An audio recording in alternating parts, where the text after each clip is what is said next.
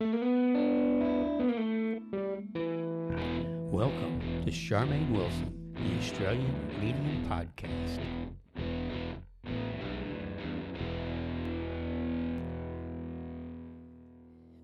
Good morning and welcome to my podcast. I do apologise for my absence. I just had bronchitis. This winter is slamming me hard. Where I live, we got to -5 yesterday, so I'm just getting slammed. I know it's age, it sucks. Anyhow, back to what we're meant to be doing, which is the podcast. Today I thought I'd answer 3 emails. The first email I'm going to answer is from a lady called Louise. Now, Louise is an avid reader. She's got a fascination with everything past life, everything spiritual, and she's mentioned some books: Dolores Cannon, Raymond Moody, Brian Weiss, Doris Stokes, Arthur Finlay, Neil Donald Walsh, Silver Birch. All of these are wonderful, wonderful authors, and I'm glad that you're getting into them because it means that you're getting it, that you are, you are understanding that you are a spirit having a human experience, and that's the most important thing. However, Louise is adopted or was adopted out as a baby. And she explains in her email that she didn't have very much in common with her family, but she learned a lot of stuff lessons from her parents while they were alive. And she wants to know, where do adopted children fit in with spirit families? Well, I've got a little bit of a news flash for you here.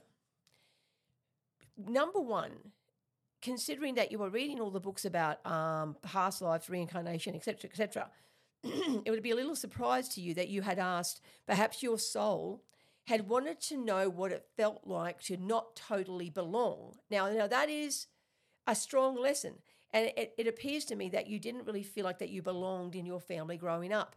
Perhaps you felt like an outsider the whole time, and this would be a very alienating feeling, and one that would have taken a lot of leaps and hurdles to conquer, if you like. Now, you come across as a well-adjusted person, so I would consider that you conquered the fact that you were adopted and you were able to somehow let go. Now, I hope that you have been able to let go of the fact that you were adopted, and I hope that it doesn't bug you anymore that you may not have fit into the family you grew up with. But that is a really big lesson.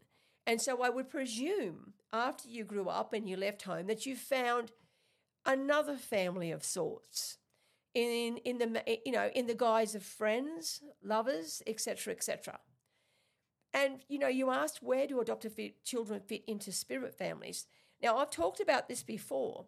We have a soul group and we have secondary and we have third soul groups, and a little bit like a family tree, they're all connected. Now, we don't always have a soul group member to be our parent. And that is the number one fact. Sometimes our parents are not even in the primary soul group. Sometimes they're in the second or third. But the ones that are in the primary soul group are the ones that you will feel closest to in this life. The ones that if they should pass, you will be beyond devastated. You will not be able to be consoled for quite a while. They are the true soul group members. So when you say, where do we fit in with spirit families in the afterlife, adopted children? Well, obviously, if that is an adopted family, that is possibly going to be a second or third connected soul group, a bit like a second or third cousin in a way. Okay? So that is not who you're going to worry about. You're not going to be worried about those people when you pass away, okay? So you are going to be worried about your primary soul group members, who could be your now children, your husband, some really great mates. That could be your soul group. In the afterlife, we don't have families as in on earth. We don't have the whole mother, father, brother, sister thing.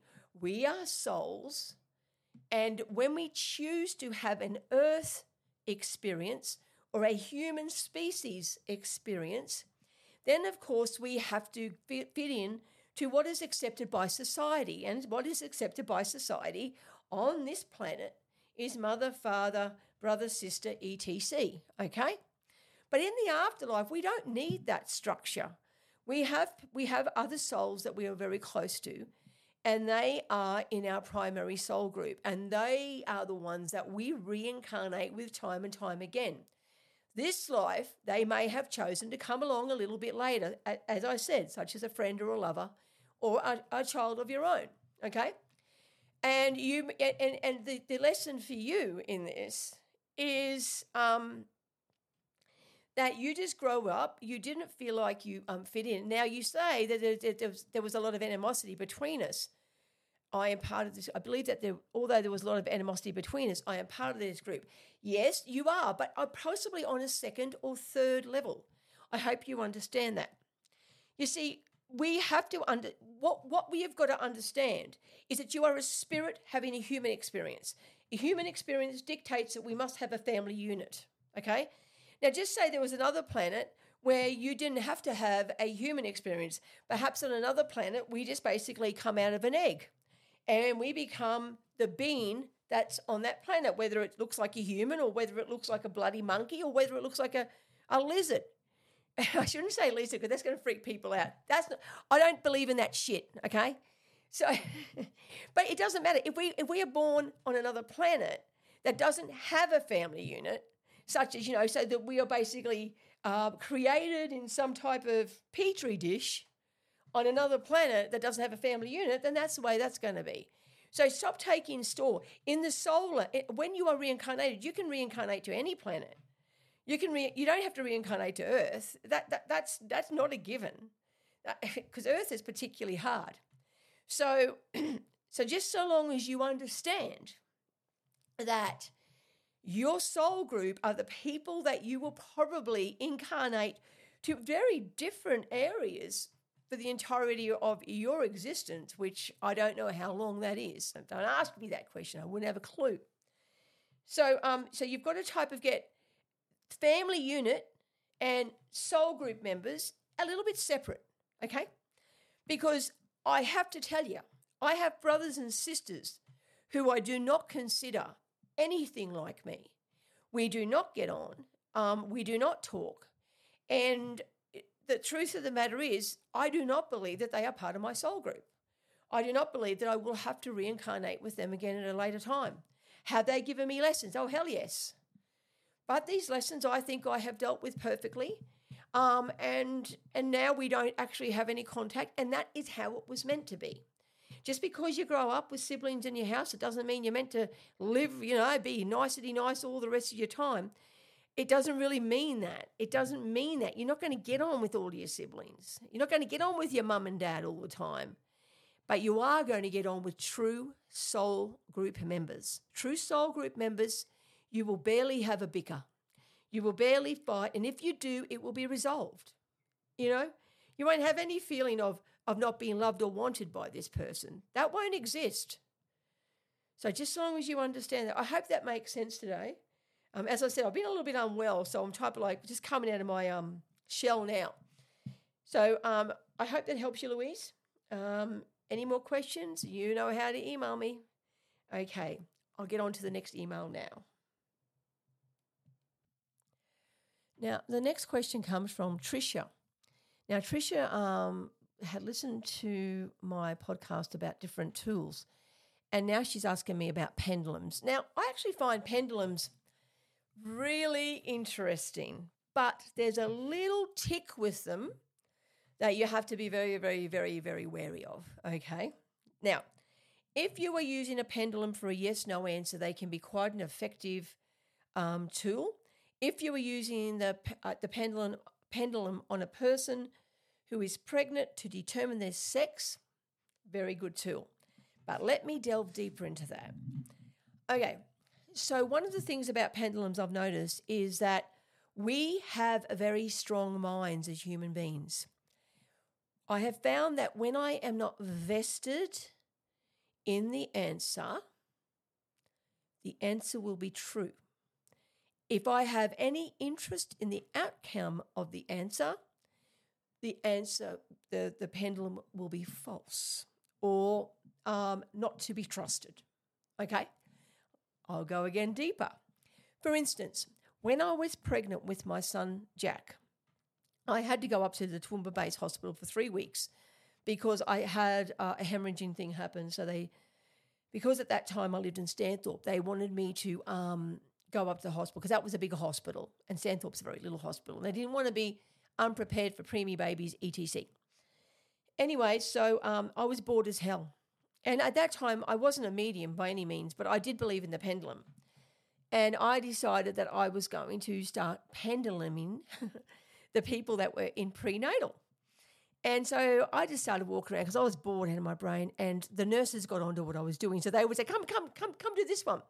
And I would do this pendulum right before they had their baby, because obviously they're all there for prenatal because they're waiting to have their babies.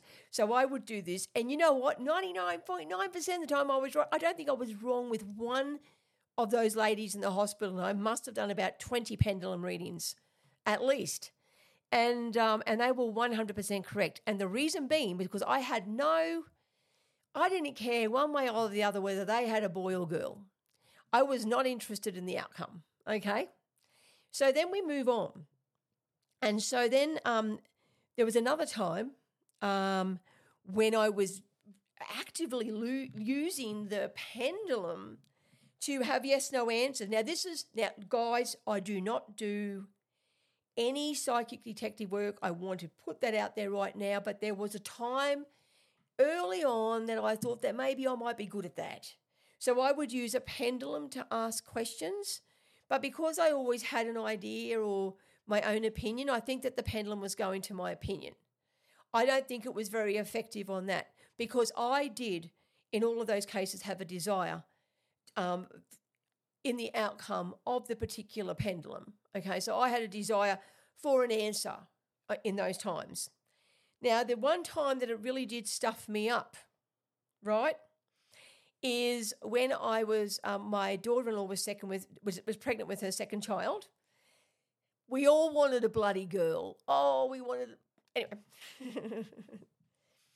It kept getting girl. Every time I put that pendulum on her belly, and I did that several times, I can tell you. It came out girl. Well, Carter's a lovely little healthy boy because, you see, that's where the trick is with the pendulum. Is that if you have an interest in the outcome, then it will not be effective. It will be the most ineffective tool that you can ever use. But if you have zero interest in the outcome, if this is just a random thing, you see, even if you do a pendulum work for your friend, you're going to want whatever it is that she wants. So this has really got to be done where you have no interest whatsoever in the outcome. Okay, so that is how I have found it over the years, and I have been mucking around with them for a little while, to be honest with you. Your question was, is it just our subconscious and physics? No, I actually think there is some validity in the pendulum, but as I said, you cannot use it when you are vested in the outcome of what's going to happen. But if you have no interest in what's going to happen, it's going to be a pretty good tool. I've seen people use pendulums and things on TikTok and that, about climate change and all that crap. And it always, or like world things, but you just know that it's what they are thinking. It's their opinion. So their opinion's coming out. So that's where I am with that. I hope it helps you understand it. So once again, big roundup, pendulum. If you're interested in the answer and you are anxious about the outcome, forget it. It's going to be useless. But if you have no interest in the outcome, it will be a very, very, it can be, in my opinion, a valid tool. Hope that helps you there, Tricia. And my last email is from Kelly. Now, Kelly wants to know, how do you forgive someone who has already passed? I basically would consider that. That to me is one of the easiest things to do, to be honest with you, because how do I explain this? Okay, so if someone has already passed, how do you forgive them? First of all, when they've passed, you may have to go through a period of being angry at them again. Let that happen. Let that happen.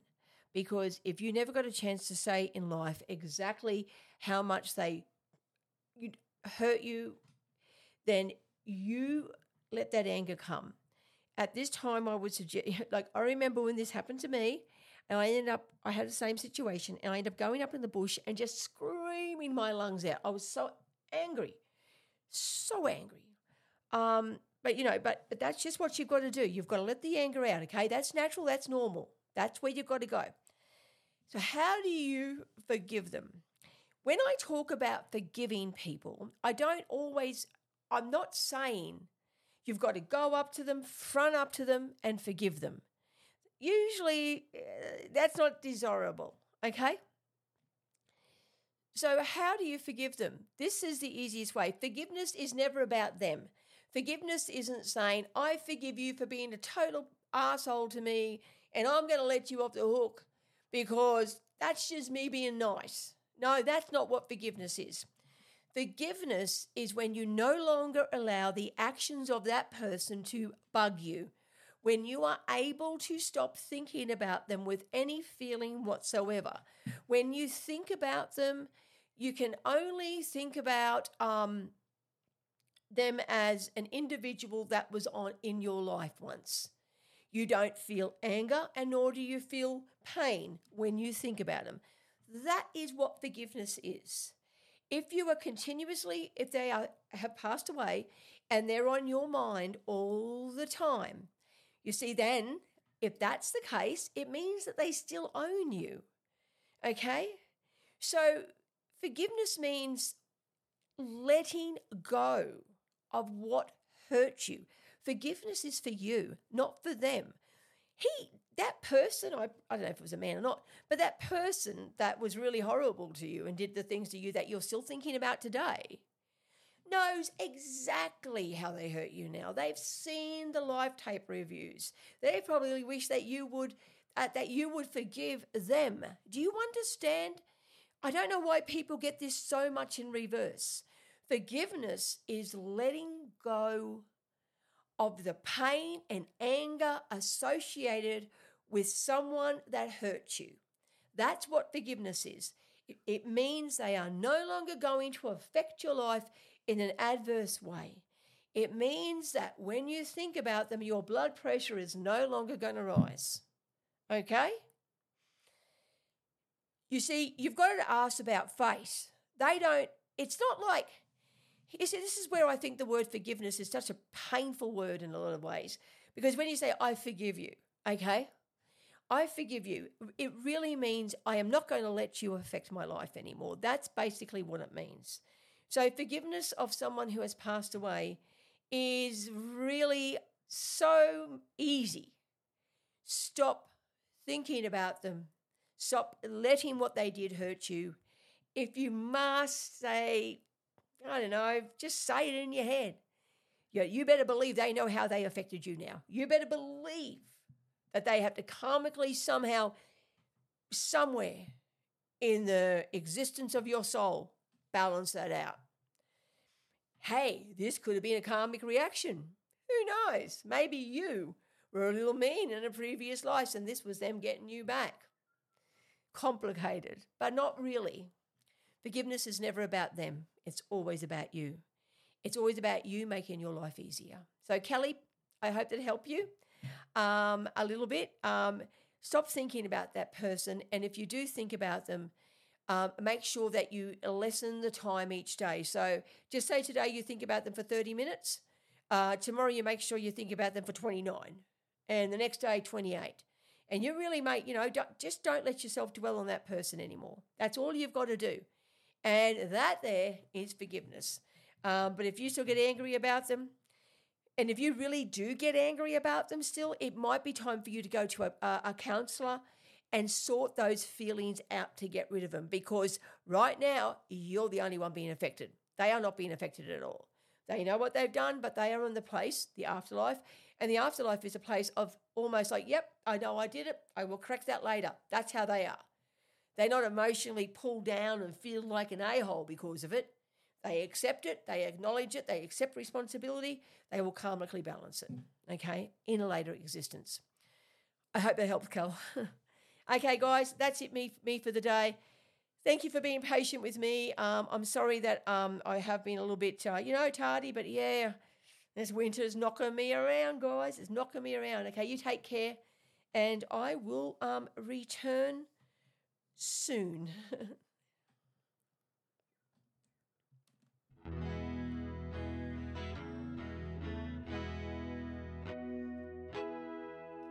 She talks to angles. Oops, angels. You'll come back now.